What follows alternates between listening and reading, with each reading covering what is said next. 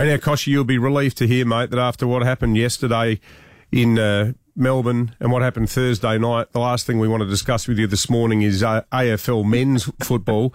But Saturday's win by the women, remarkable dynasty-making three-peat by the Adelaide Crows women's team. Can I ask you in all seriousness, though, Erin Phillips, we were saying before, obviously she is part of that amazing Port Adelaide lineage with her father, Greg. Would Port love to get her over to Alberton? And we said before, it's totally her call.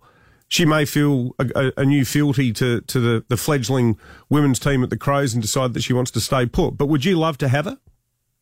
I think there are 17 teams of the AFLW that would love to have Erin Phillips playing for them. There's no doubt about that.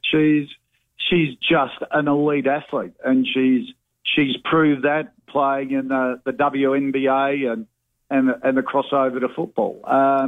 But we're looking through our list at the moment, working through it. We will announce our inaugural AFLW head coach tomorrow. I think it is, and we're really proud of that appointment.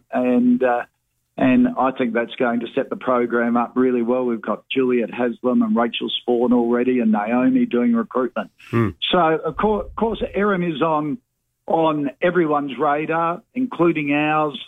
We want the very best team that we possibly can get going into our first season, and it will be a history-making season as well for the Port Adelaide Football Club. So we're really excited about it. New development at Alberton. You'll be able to watch AFLW of a night under lights at Alberton with the brand new Port Club and its dining facilities and everything at the precinct there. So, it's going to be an exciting end of August through to Christmas.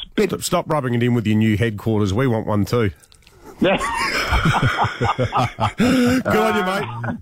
All right, guys. Talk next week. Thanks, Dave.